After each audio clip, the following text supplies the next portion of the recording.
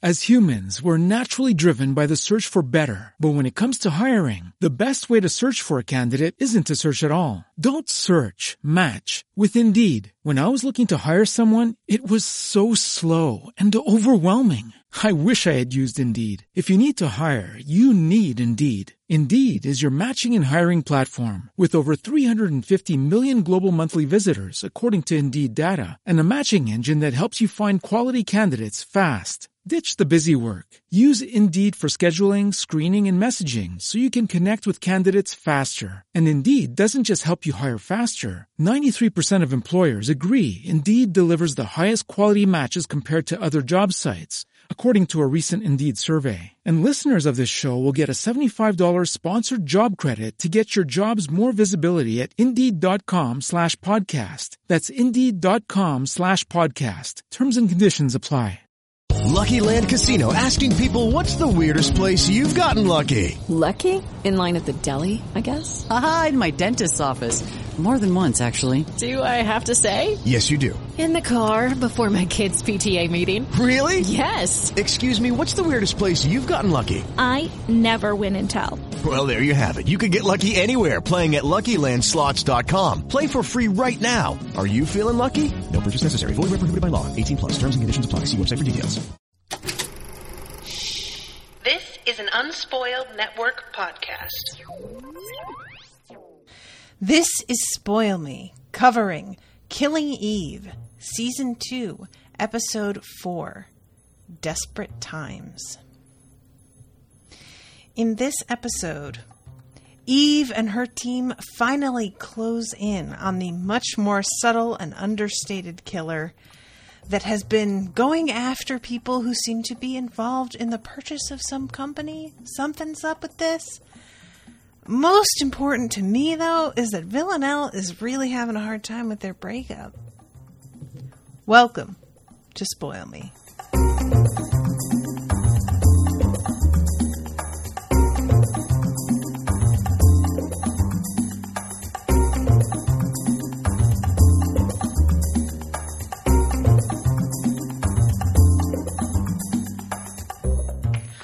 Welcome to the show, everyone. I am Natasha. Thank you very much to Andrea for commissioning this episode. I'm not sure, it's either Andrea or Andrea. Either way, thank you. It has been a long time since I covered Killing Eve, so I'm pretty excited about this. This episode, though, felt very much like, I hate using the term filler episode because that's not what I mean. But this felt like it was a link between two other episodes that are very action heavy, because you can't just have action every single week, right? You've got to have setup. And this episode with the capture of the assassin, it's actually a pretty understated capture as well. The assassin herself is understated. The capture is understated. And the only thing that really is as over the top as this show can tend to be is Villanelle's murder of that one dude, which we will talk about, because what? So this episode begins with the scene with Carolyn, and this was really interesting to me. I am not entirely sure that I understand what's going on here. Carolyn is in the waiting room at this office to see her boss, as it turns out. And the dude working behind the desk, the secretary, seems to be fucking with her by making her wait just for the fun of it. Because, there's a look that passes between the two of them that seems to me to be him admitting that he's just tormenting her for fun. She goes in there, and her boss, whose name I missed, if you guys want to help me out here, she isn't busy. It's not like she had another meeting or anything like that. She's just in there fucking eating Pringles. And it is, by the way, Professor Catface Meowers, as she's known to me and Owen from Harry Potter. And I was very, very excited to see her. And I'm a little saddened because based on the way this goes, I think that she's not going to be in the show that much. And I really want to see more of her. I really enjoy this actress in pretty much everything I've ever seen her in. She has this sort of arresting quality. She's got a very like distinctive face. Her voice just is like commanding, and I just notice her. And the two of them in a scene together is a real treat. I really, really enjoyed watching them working together. So the moment with her talking to Carolyn, she basically is like, what the fuck are you doing? Like, everything that you have touched lately has gone really wrong. We are funding this project and you're making me look really bad. The whole thing with like the, Russian asset got incredibly fucked up. But then we have Villanelle escaping, and I can deal with one fuck up because that happens. That's out of your control. But Villanelle escaping, this like huge sting you had set up right after, now we're in embarrassing territory. Things have changed over and it's making us look bad. And she tells Carolyn, I think we're going to have to pull funding on this and close up this operation. And when Carolyn begins to interrupt and say, I don't think so, she interrupts.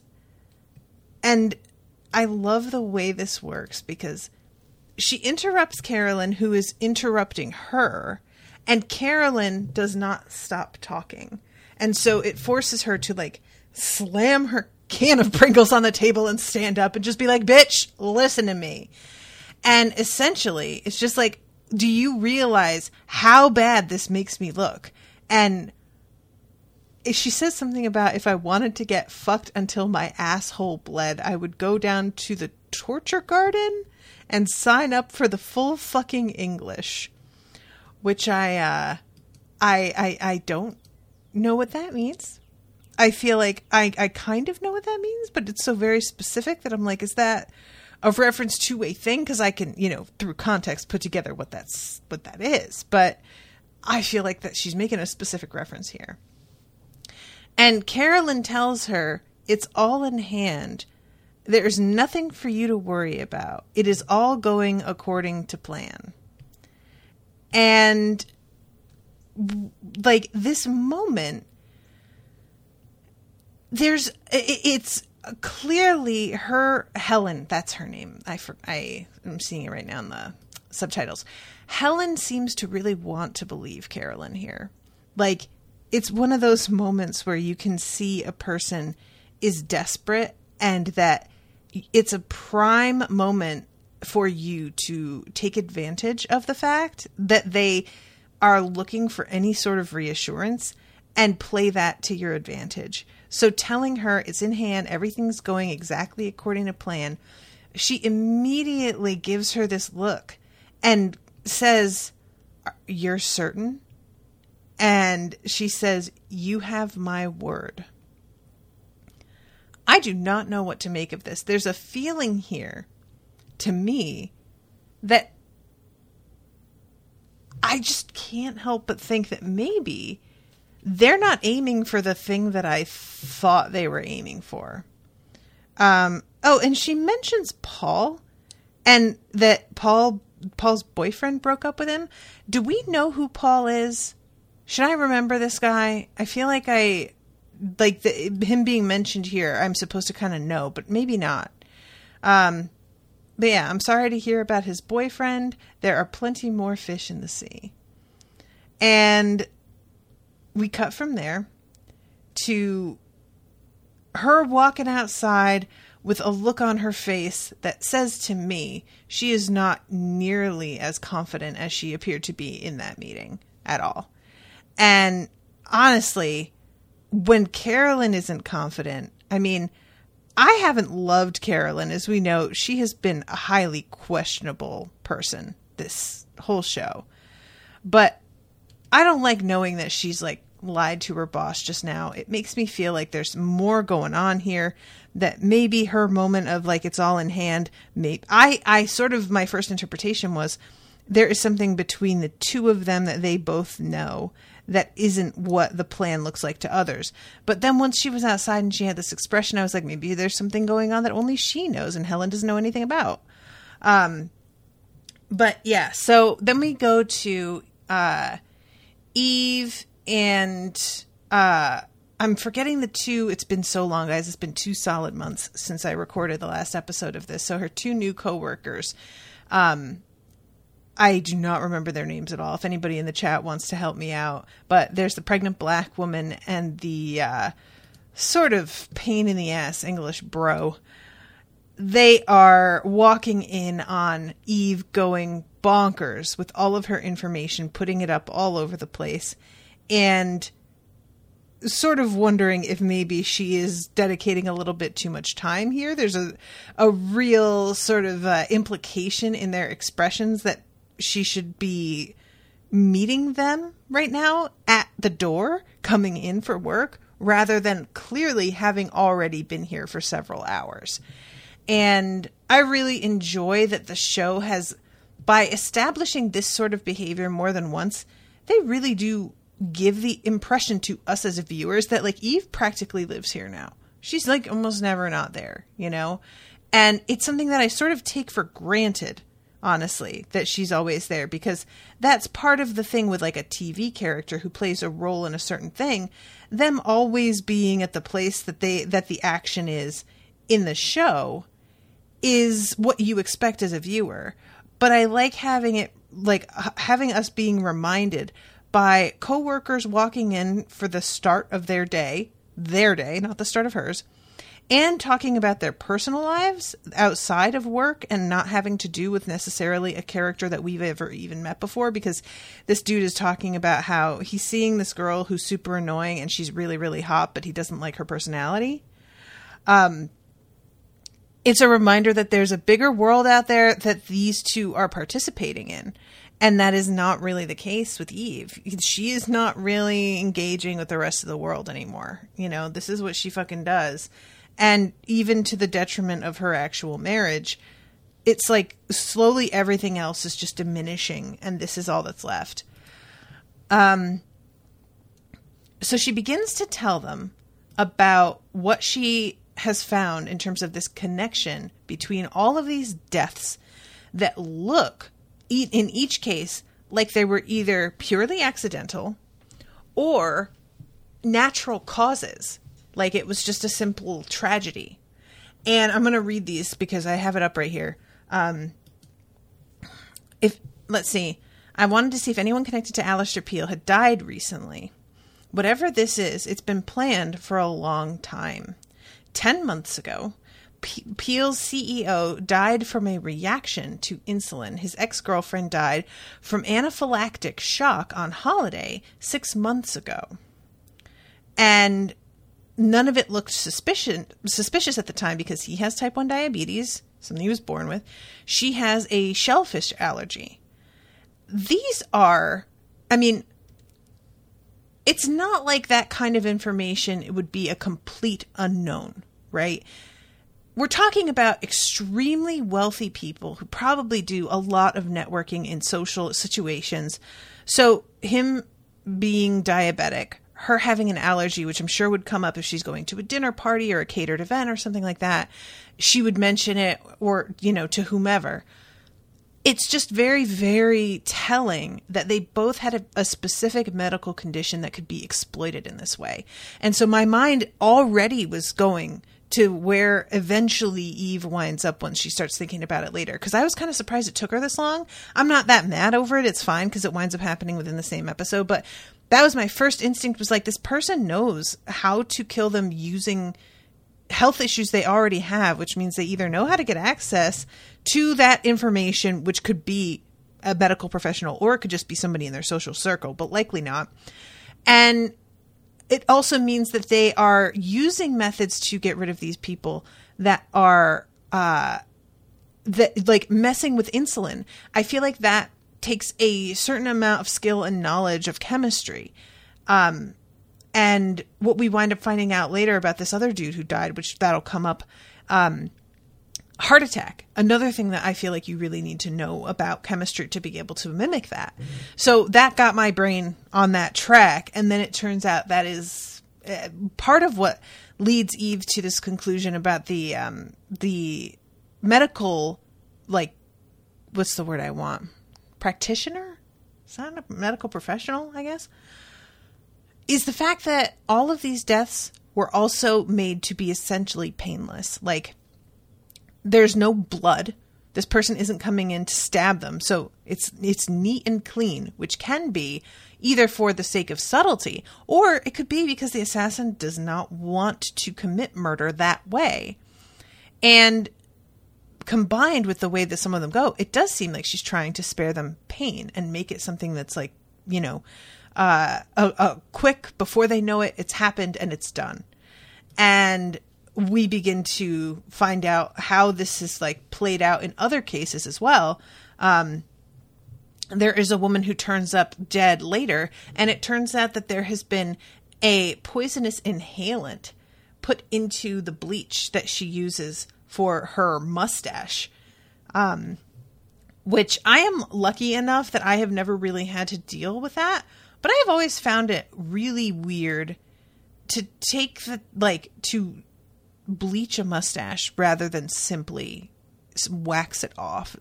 Am I alone in that? I feel like if I had one, I would just wax it off. I wouldn't bleach it and leave the hairs there. Like, why? Like, I don't know. This just seems weird to me. But anyway, it works out for this killer. I'm getting ahead of myself, though, because that doesn't happen till later. We go to Villanelle here.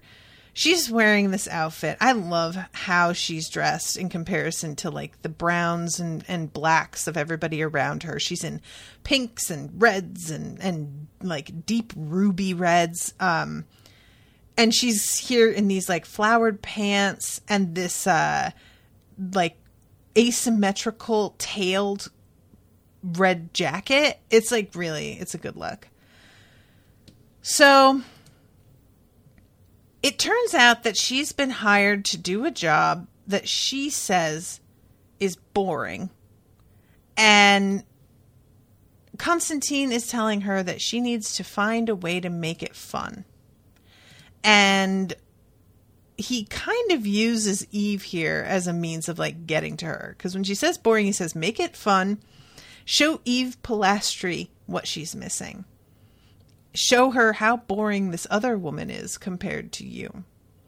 And that does seem to motivate her a little bit. Like, putting it in those terms, I didn't know that she was going to be that easy, but it seems like that is all it takes. And all of a sudden she's like, all right, you know what? Like, it's not like she immediately has this change in attitude, but it helps, you know?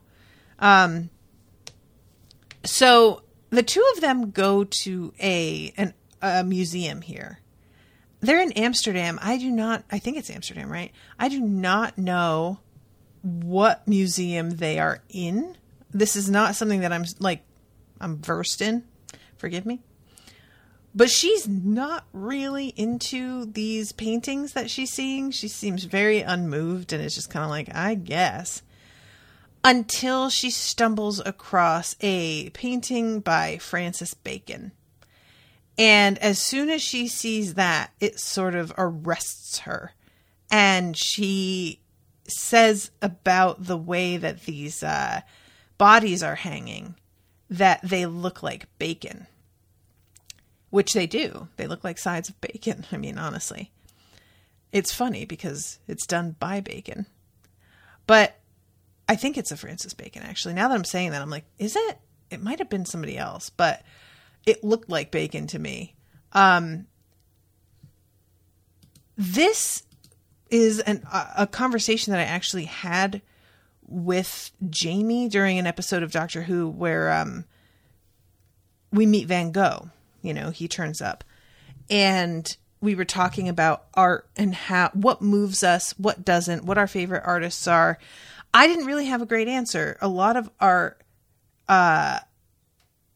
it fails to really move me very much. It like, I don't have an artist that I point to and say, oh, this is a person that I really like their work. I like individual pieces, but there's no artist that consistently wows me. But Bacon was one that I was like, that one is consistently upsetting. It's just, it like bums me out in my guts. Like it takes me a while to recover from looking at his work. But yeah, she uses this clearly as inspiration a little bit later for what she does to this one dude. And I really enjoy the look on Constantine's face as he sees her adjusting her brain after looking at this, painting. There's like a bit of a knowing look to him, as if he is aware what just happened and that this is going to be a source of inspiration for her. So then we go to the interview with Alistair Peel's son, Aaron, and we have this, first of all, it's an amazing, like, they get met at the door and they're like, do you need water, tea, kombucha? And it's just such a like fucking tech startup sort of vibe, even though I do not remember what this is actually, like this business actually is. And Eve is coming in here with, I do not remember her name. I'm sorry, guys. And I really hate that there's not like a X-ray on here, and there does not seem to be anybody in the chat to tell me. So forgive me. I am just going to call her Anne. They have to sign in, and like, it's not just I'm going to be writing my name on this thing so that there's a log of who comes in and out of the building.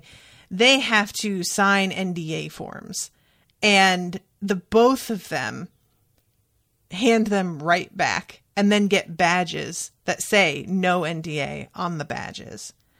There is a bit of talk here on Doctor Who on which companion they would spaff off to, which I never heard that word.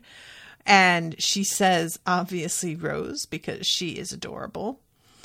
I really love Eve giving Anne a look as she slurps down this kombucha. What? It was free. This whole place is just, honestly, it looks really cool. You know, it's like an IKEA inside. But Aaron Peel is the guy. Like, I didn't realize when we saw him in the other setting of his father's home and the whole, like, sort of like cluttered vibe there.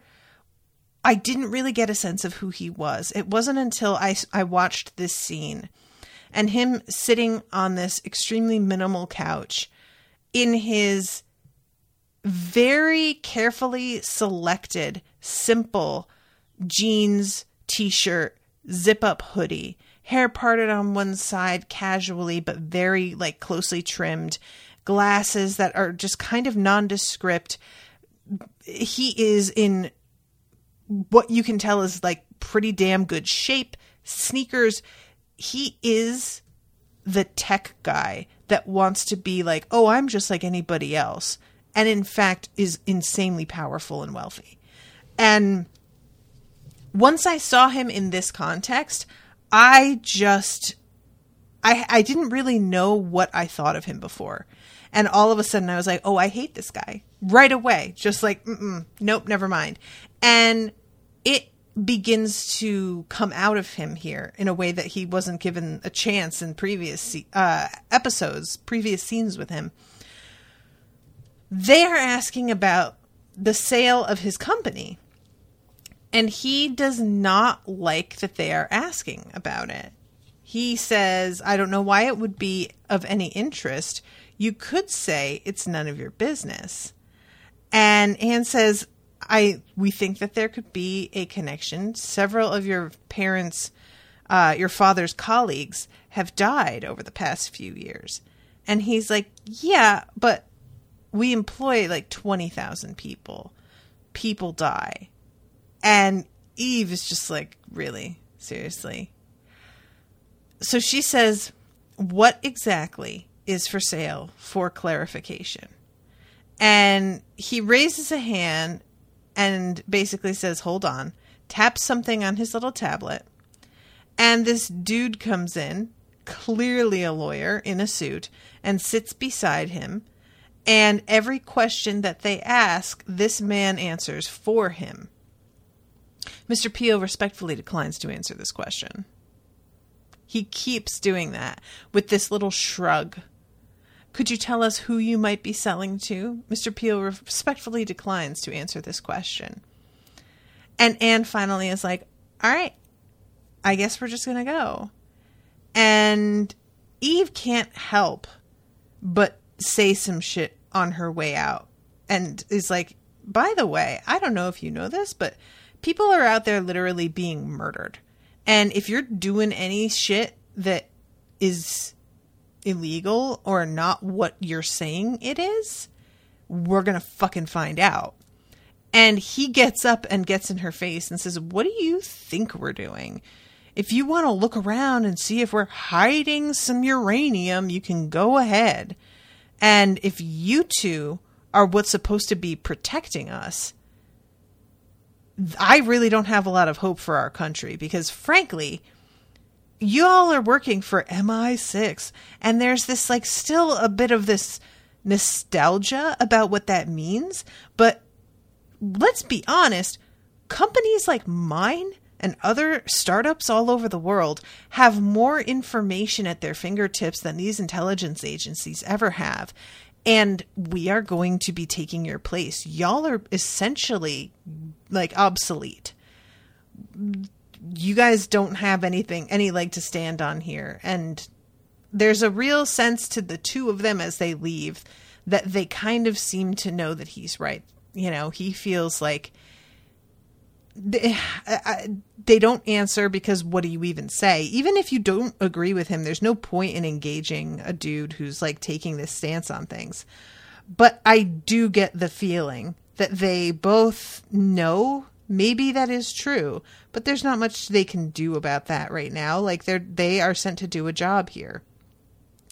So we go back to Villanelle. Oh my God, I love her so much. She's sitting there in this amazing pink blouse and giant darker pink skirt. This girl comes up to her and says, "You look amazing. Can I take a photo of you for my Instagram?" To which Villanelle says, "No, of course you can't. This is pathetic. Get a real life." And I was like, oh, that is brutal, girl. Stop it. Jesus. And she's writing a postcard to Eve on, it's clearly a postcard that she got from the museum of that painting. And as she is doing this, she looks up and we see this family on a bridge that is heading out. They're passing somebody who kind of seems to be stopping them to talk about their baby, I think, because the woman like bends over to take the baby up out of the pram and hold her. I don't know if maybe it's their like babysitter and they're meeting her there or what. Maybe that's what it is. But she picks the baby up and is carrying the baby while the man pushes the pram next to her. And you see Eve watching them, and it was not clear to me until Constantine asks later, "Did you get a good look at them?" That I was like, oh, those were like the targets? And we wind up finding out that it's the wife who has commissioned, for lack of a better word, contracted her to take out the husband. And I just really wonder if the wife had any idea what she was paying for when she, you know, like, we'll get to that. So she's then eating this thing called hagelslag. I'm going to look this up actually, because it's still Eve, and she's, it's a piece of bread, and there's all this like, what look like seeds coming out of it. Oh, it's like fairy bread. It's got sprinkles, black sprinkles. I get it. It's basically like a, you know, children's treat. That is really funny. And he's asking her, are you ready? And she says, do you know he's into farmyard animals? And she calls him a freak. But this is what she uses to get under his skin. And when he tells her to stop acting like a little girl, she sort of tries to push him about his daughter and wants to know whether he thinks his daughter will be okay without a father. And he doesn't rise to the bait the way that I thought he might. He seems to be in pretty good control of himself and just says, I think actually she might be stronger than you. Eve seems to have made you soft. And as he says that, she puts her foot out behind her and trips this woman and then does oh, are you okay, you poor thing? This is such a weird moment. I don't know if she's meaning to like, oh, I'll trip this woman to prove that I haven't gone soft, because that's not really what he meant. But I don't know if Eve really even understands what he meant when he said that. So maybe this is her attempt to disprove it that's not as effective as she maybe thinks it is. I do enjoy her turning and looking at him, though, and her concerned face turning into a smug smile. So we cut from there back to Eve and Anne, for lack of her name, fantasizing about throwing Aaron out a window onto a railing. And then they start talking about what it is to kill a person and whether they think Aaron killed his own father. Eve's not really sure. She's like, I don't know. It doesn't feel like him. Then they talk about, like, is it cowardly to get somebody else to do it for you? Because they both sort of don't think that he seems like the type that would do this himself. But the killer really does seem like it's a female. So then Eve asks, do you think that he would trust a woman to do anything dirty? And this was an interesting question, because I wouldn't assume, if I'm going after this dude with the kind of resources that he has at his disposal, it wouldn't even occur to me that he knows who's committing the murders for him, even if he were ordering them and hiring somebody out. I would just assume that he has another person handle all of that kind of thing. And they just sort of do the, like, this one needs to go, this one needs to go, this one needs to go. You know, there are your orders. And his friend goes, very good, sir, and leaves, and then goes and hires a contract killer. And he's the one who takes care of that. So I don't know. You know, Eve is sort of operating it on, if he did hire somebody to do this, he did it. He hired them personally. And I'm wondering if I am thinking of things in too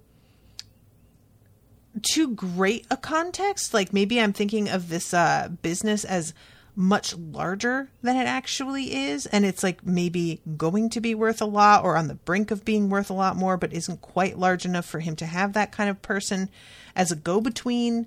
I don't know. But at this point, Kenny comes in and tells them that another body has turned up, and this is the woman who died with the mustache bleach on her upper lip. And it takes a little while before they realize that the bleach is the source of the fatality. And it's a very undignified death, too, because she's like laying face down on her bed because this got to her. Probably she was like, oh, I don't feel very good. That's weird. Let me lay down for a second, you know? And I just imagine, like, being found this way. Yeah, that is not super dignified. We cut over to Villanelle here, and we get a really nice little intro to the situation that's going on with this dude. So Villanelle, first of all, we see her laying on a bed in this very short, poofy skirt. It's like almost like a German bar wench sort of thing, with like the laced up corset in the front. And she has a pig mask on. Very Purge, you know. She sits up in bed camera cuts. We go to this dude who is walking down an alley in Amsterdam where there are tons of sex workers in the windows, standing on the street, people just like hanging around, looking in the windows. And he has a strong vibe to him of somebody who's like gets off on the superiority that he holds over a sex worker, the like arrogance of the looks that he is giving these women. It just makes my skin crawl. So he goes up to this one girl who's like, I really enjoyed this. She's dressed like a schoolgirl and she's wearing a tiny skirt, but she's also wearing like knee-length Spanx under it, which, okay. And he asks her if she's cold. And I thought it was a reference to that. But apparently this is just like him doing the opener for the conversation. Are you cold? She says, a little. He says, poor thing, maybe you should have thought of that before you did this job. Maybe if you were not a whore and had a real job, you would not be standing in the street. And she says, I was just about to go on my break, because it's pretty clear he is very threatening. She's getting a sense of him, because when you do this kind of job, it's like being a bartender. You get a feel for people, and you can tell if you've got a bad vibe off of somebody right away. And as she says, I was about to go on my break, he grabs her arm and says, how much? And she looks over his shoulder at clearly her pimp who's standing across the street. And he sort of looks at this guy and makes a move like, oh, really? You want to do this? And he lifts his hands away. So at this point, Villanelle walks by. But I just like this as a setup. You know, we have this moment to show us that this is a dude who probably enjoys abusing women. I don't know that we ever get the details about what he does. And maybe we do, and I kind of missed it in the dialogue because there's a lot going on a little bit later. But he spots Villanelle walking by in her little weird Miss Piggy outfit. And he follows her into a brothel.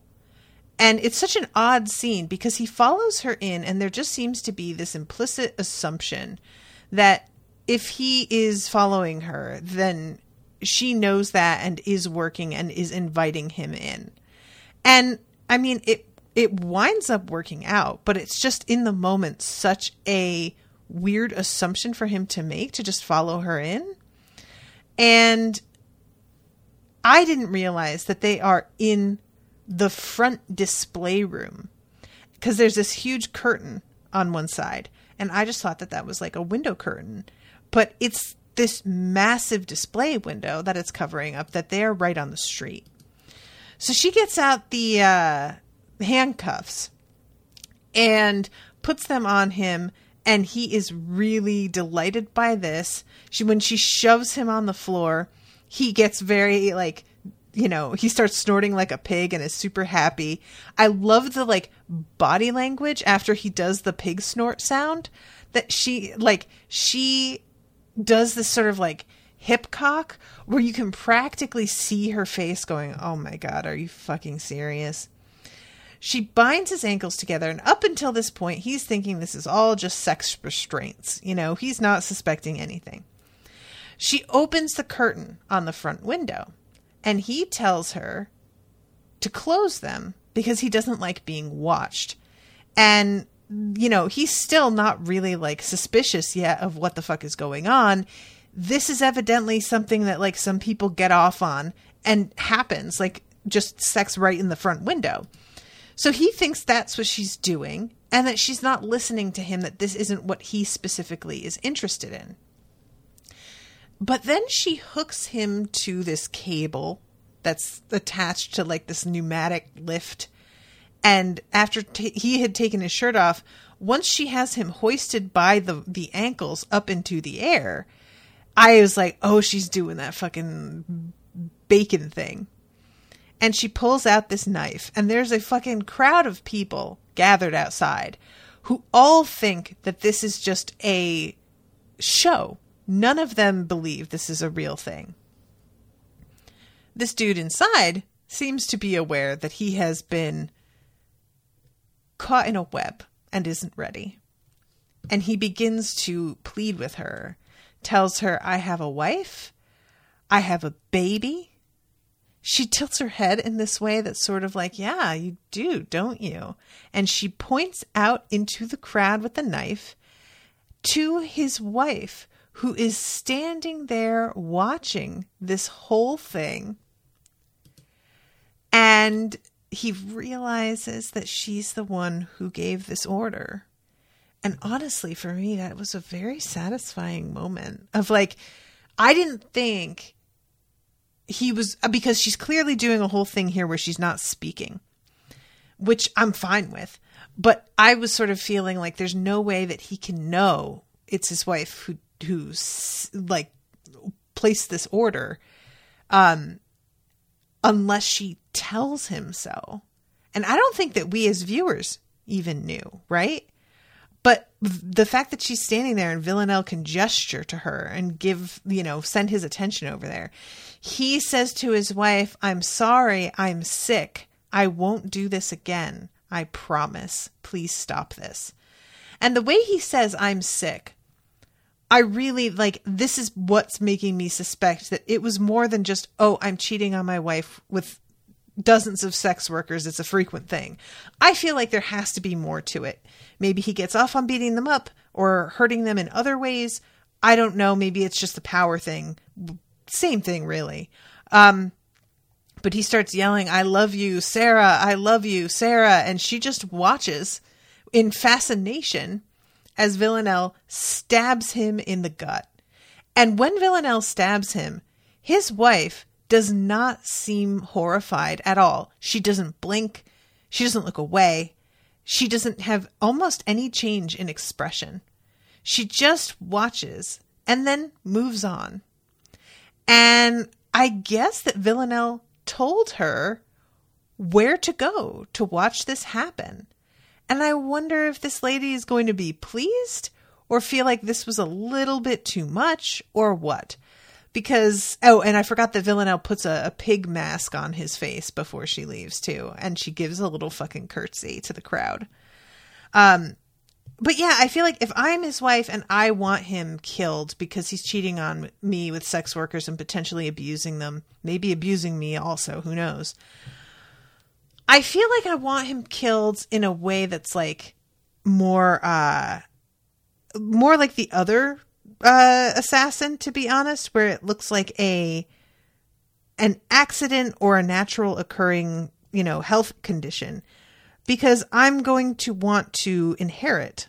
I'm going to want to make sure that there is nothing in the way of me getting access to his assets. And it makes it sort of like simpler when there's no police investigation. But she may have made the mistake when she commissioned this of saying, I don't care how it's done, just do it. I don't know. Maybe she specifically asked for something big and showy like this so that he knew who had ordered it before he died. I couldn't say, but I'm curious about it. And I wonder if that's going to come up again. Because obviously this is going to be what Villanelle's doing for a living from now on. How she's surviving is like these piecemeal sort of jobs. And she does not seem excited about that. Like this life is not for her. So we cut back from here to Eve, who's coming home, and there is a dude in her kitchen named Jordan, who is their new security guard. And she realizes that she forgot to tell Nico that this was going to be a thing. And Jordan tries to get up and leave, and her husband stops him and is like, no, it's not your fault. And she finally is like, can you give us a minute, though, for real? And Jordan gets up and leaves. I really felt for Jordan in this scene. He's very cute, too, BT Dubs. But Eve is apologizing to Nico. I've been so busy, yada, yada, yada. And he wants to know what the fuck is up with all of them getting security. He says something about Villanelle. And is that what the scene in the school was all about? And she gets very defensive here. and says, no, surprisingly, not everything in my job has to do with Villanelle. I work at MI6. It's a dangerous job. They're taking precautions to keep us safe. That's all. And then she says, I have a rough enough time at work. Coming home to this is not fun. Oh, Eve. Honey, you're doing that thing that's like the cliched husband in the 50s move, where he's out there doing God knows what, and his wife is not allowed to say anything to him without him bringing up the fact that I worked so hard to do this and that, and I can't even expect you to give me, it is really a moment. And I like that Nico's looks almost amused by this. He says, you don't need to tell me.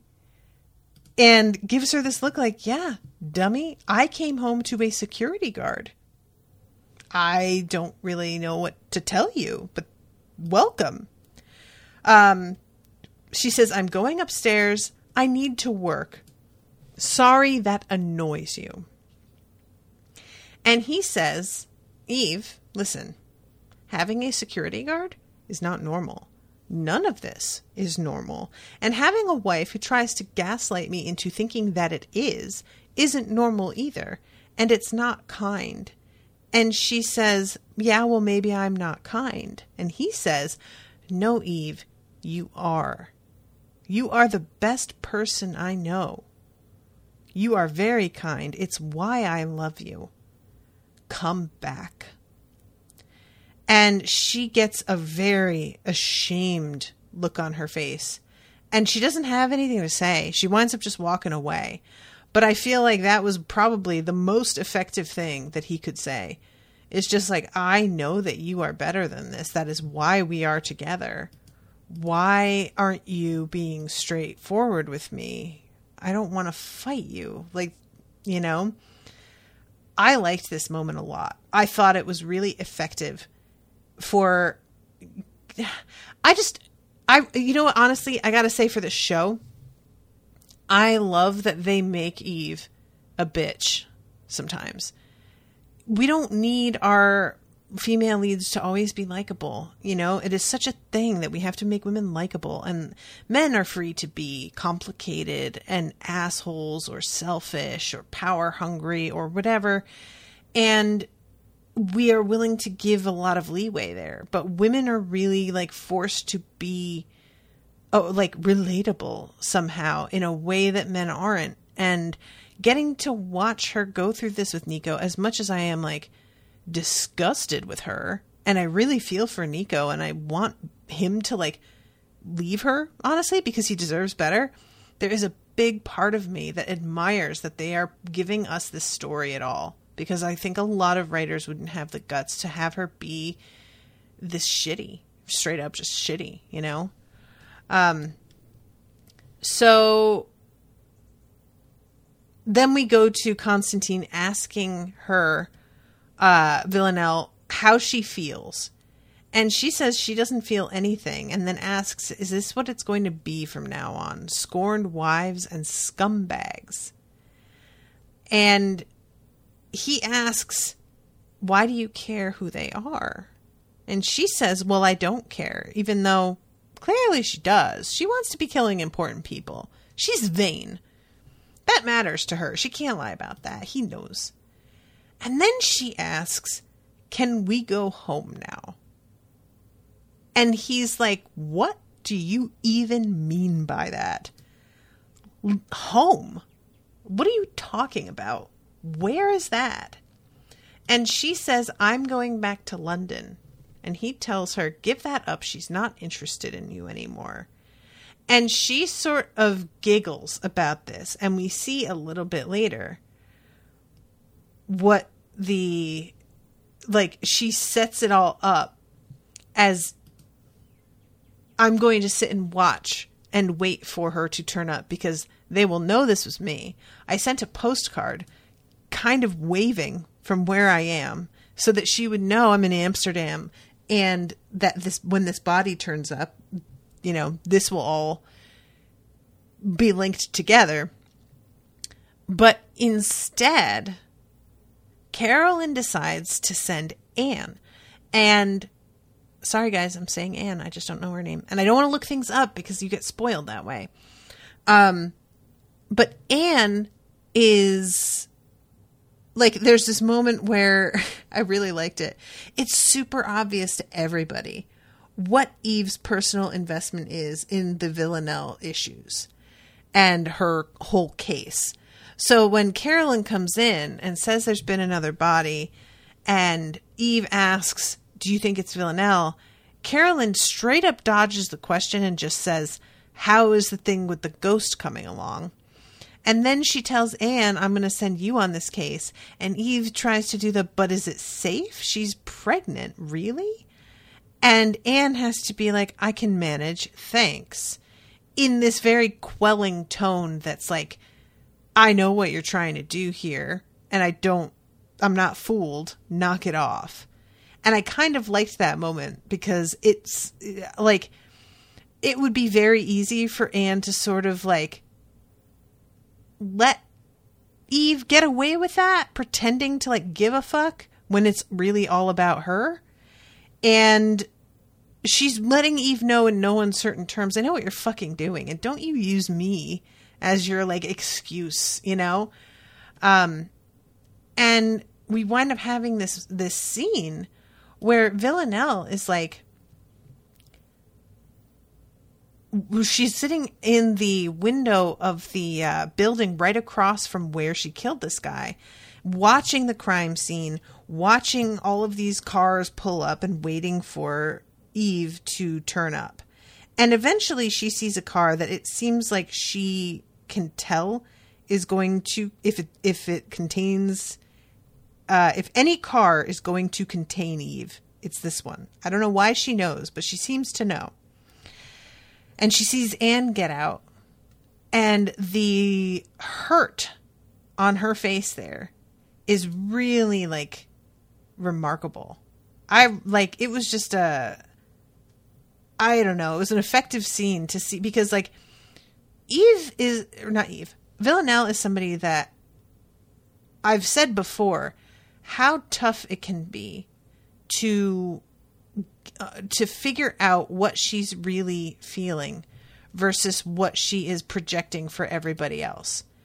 And I never can tell when she's in a scene with another person how real she's being. The one time I think I kind of got a good sense of it was with Constantine. I feel like she is the most herself with him out of everybody that we've seen, except for perhaps Eve. And so this scene, the fact that she is watching this and she is alone, this feels like an honest moment to me, you know, which it's one of the few. The sadness in her eyes as she realizes. So, all right. We have like, and before this, by the way, I should mention, is a scene of her like laying on this bed and waiting for anything to happen as she's in this hotel room and showing us how slowly time is plodding by. And eventually, when she is on the street, some guy tries to sell her drugs. And she has this like, get the fuck out of my face response. But pretty quickly follows it up with, okay, you know what? Never mind. What have you got? And then we see her arriving at this nightclub, which has the craziest like underground entrance. It's honestly really cool looking. I bet it smells like death in there.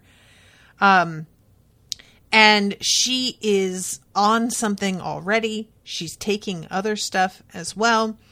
It's clear to me that she is either going to try and kill somebody or try and have sex with somebody as a means of getting her mind off things. There's that woman that she had an affair with in the first season who had like the curly hair. So I was thinking that she was looking for somebody that was going to be on the older side. I was a little surprised that she chose this crowd, because I was like, you would think she would go for somebody, you know, more mature. But then she spots an Asian woman at one point and seems to like make eye contact. And I was like, oh, okay, maybe that's what she's doing. But the woman turns and leaves, and she gets this like expression on her face. It's a combination of like disappointment that she turned away and also panic, as I think she's realizing that like she's not going to get what she wants out of this crowd tonight. There's a feel to me of like desperation to this whole scene, you know? So she's standing there. The drugs do not seem to be agreeing with her. She seems to not be like feeling super well. We see a cut to her waiting in line for the bathroom, and she's sort of grinding her teeth. And this girl walks by everybody to go into one of the stalls. And Villanelle is like, dude, there's a line. Seriously? What are you doing? And the girl turns around, gives Villanelle the finger, and Villanelle goes up to this girl, grabs her by the throat, knees her in the face twice, bashes her head into the wall, and then holds her against the bathroom stall wall by the throat. And I gotta say, guys, there is not a single soul, not one woman in that entire bathroom who seems to give any fucks about this girl. They are watching Villanelle murder this, like, you know, what, she's 19? And nobody is doing anything about it. And then Constantine comes in. I don't know how he figured out what was going on or where she was. It's a bit of a Deus Ex Constantine, but that's fine. He smashes the girl out of her face barely in time to save her life. And then carries her out fireman style over his shoulder. And when she wakes up in the morning, honestly, guys, it's a great moment because there's like vomit on the sheets. It's super gross. They do not shy away from like the hangover effect of these drugs the next morning. And she sits up just looking like hell and hears Constantine snoring, and he is on the floor by her bed. Obviously had decided to like keep watch over her in case anything went wrong. There's like the bucket for vomit next to the bed. It's just a really cute, like, dad was watching out for her kind of moment. I just really, really, really liked this a lot. I just really like them being a team again, you know? So we have one other scene between Eve and this dude. What's his name? Let's call him Tim. I do not like Tim. I think I said already. Tim is...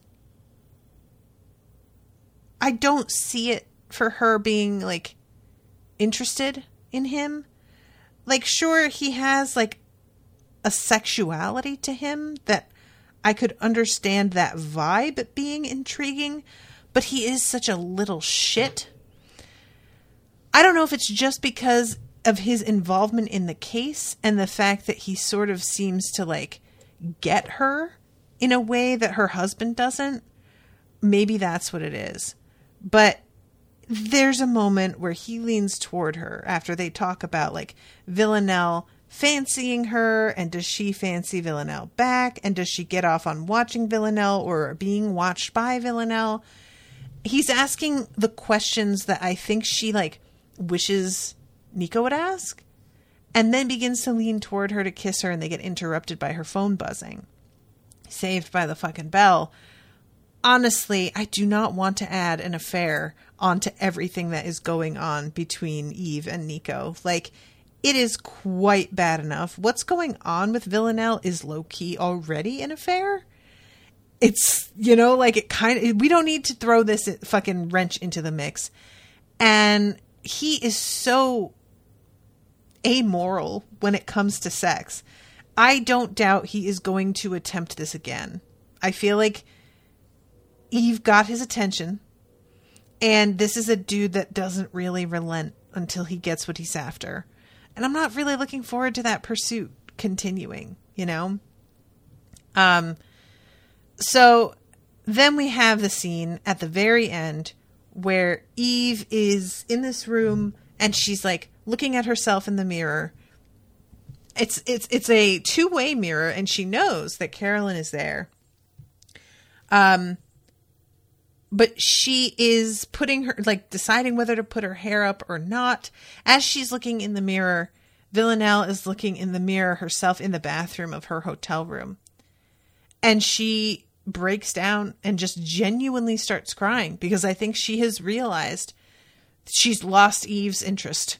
And it's not true. We know that Eve is very interested in pursuing this, but she's being kept from doing so by Carolyn. But there's no way that Villanelle can know that. So to her, there's somebody that she thought she had this connection with who does not seem to care anymore. And I really wonder what that turns into. Like, is that rage? Does she go after Eve? Is it desperation where she tries to get Eve's attention again? Like, I do not know how she's going to play this. And then we get the final scene. Well, actually, I forgot. Eve looking into the mirror is the final scene because Carolyn says, "Are you ready?" And I thought that this was the "Are you ready" for the setup with this woman. But that had already happened. So maybe she's asking, "Are you ready?" because she has to question this woman. I don't know. But they wind up like catching who they are pretty certain is the perpetrator of these very subtle murders. And she is an Asian woman that Eve does this little sort of like distraction play with until finally they manage to get a tracer on her and say, "You can just come with us or we can shoot you in front of all of your kids." And I guess that we're going to have a conversation with her. So maybe that's what Eve's prepping for. But yeah, so this felt like a setup heavy episode. And I'm really, really not sure where I feel like we're at a crossroads with a couple of these storylines. So we'll see what happens. I'm going to wrap up, but thank you again very much to Andrea for commissioning this episode. I am very glad to have gotten to continue coverage of this. Because like I said, it's been over 2 months. So I was just kind of like, good God. And I can't believe that I can't remember character names and whatnot already. Let me double check real quick before I go what the next episode, when that's booked for. So today's the 10th. The next one will be August 4th, the 7th, and the 11th. And after that, I am booked into October. So I will have no episodes again until somebody commissions another one until October. So keep your eyes peeled. And if you're interested in more of this, make sure to commission unspoiledpodcast.com/shop. Thanks, guys. Toodaloo, motherfuckers.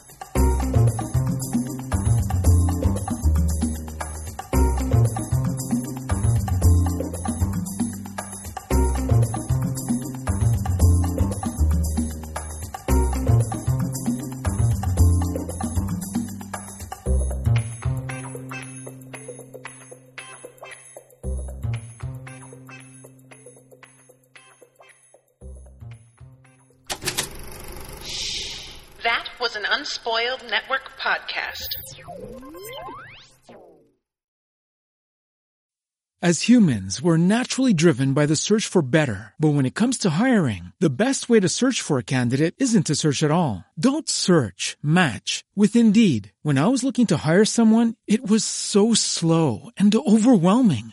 I wish I had used Indeed. If you need to hire, you need Indeed. Indeed is your matching and hiring platform with over 350 million global monthly visitors, according to Indeed data, and a matching engine that helps you find quality candidates fast. Ditch the busy work. Use Indeed for scheduling, screening, and messaging so you can connect with candidates faster. And Indeed doesn't just help you hire faster. 93% of employers agree Indeed delivers the highest quality matches compared to other job sites, according to a recent Indeed survey. And listeners of this show will get a $75 sponsored job credit to get your jobs more visibility at Indeed.com/podcast. That's Indeed.com/podcast. Terms and conditions apply. Lucky Land Casino, asking people, what's the weirdest place you've gotten lucky? Lucky? In line at the deli, I guess? Aha, in my dentist's office. More than once, actually. Do I have to say? Yes, you do. In the car before my kids' PTA meeting. Really? Yes. Excuse me, what's the weirdest place you've gotten lucky? I never win and tell. Well, there you have it. You can get lucky anywhere, playing at LuckyLandSlots.com. Play for free right now. Are you feeling lucky? No purchase necessary. Void where prohibited by law. 18+. Terms and conditions apply. See website for details.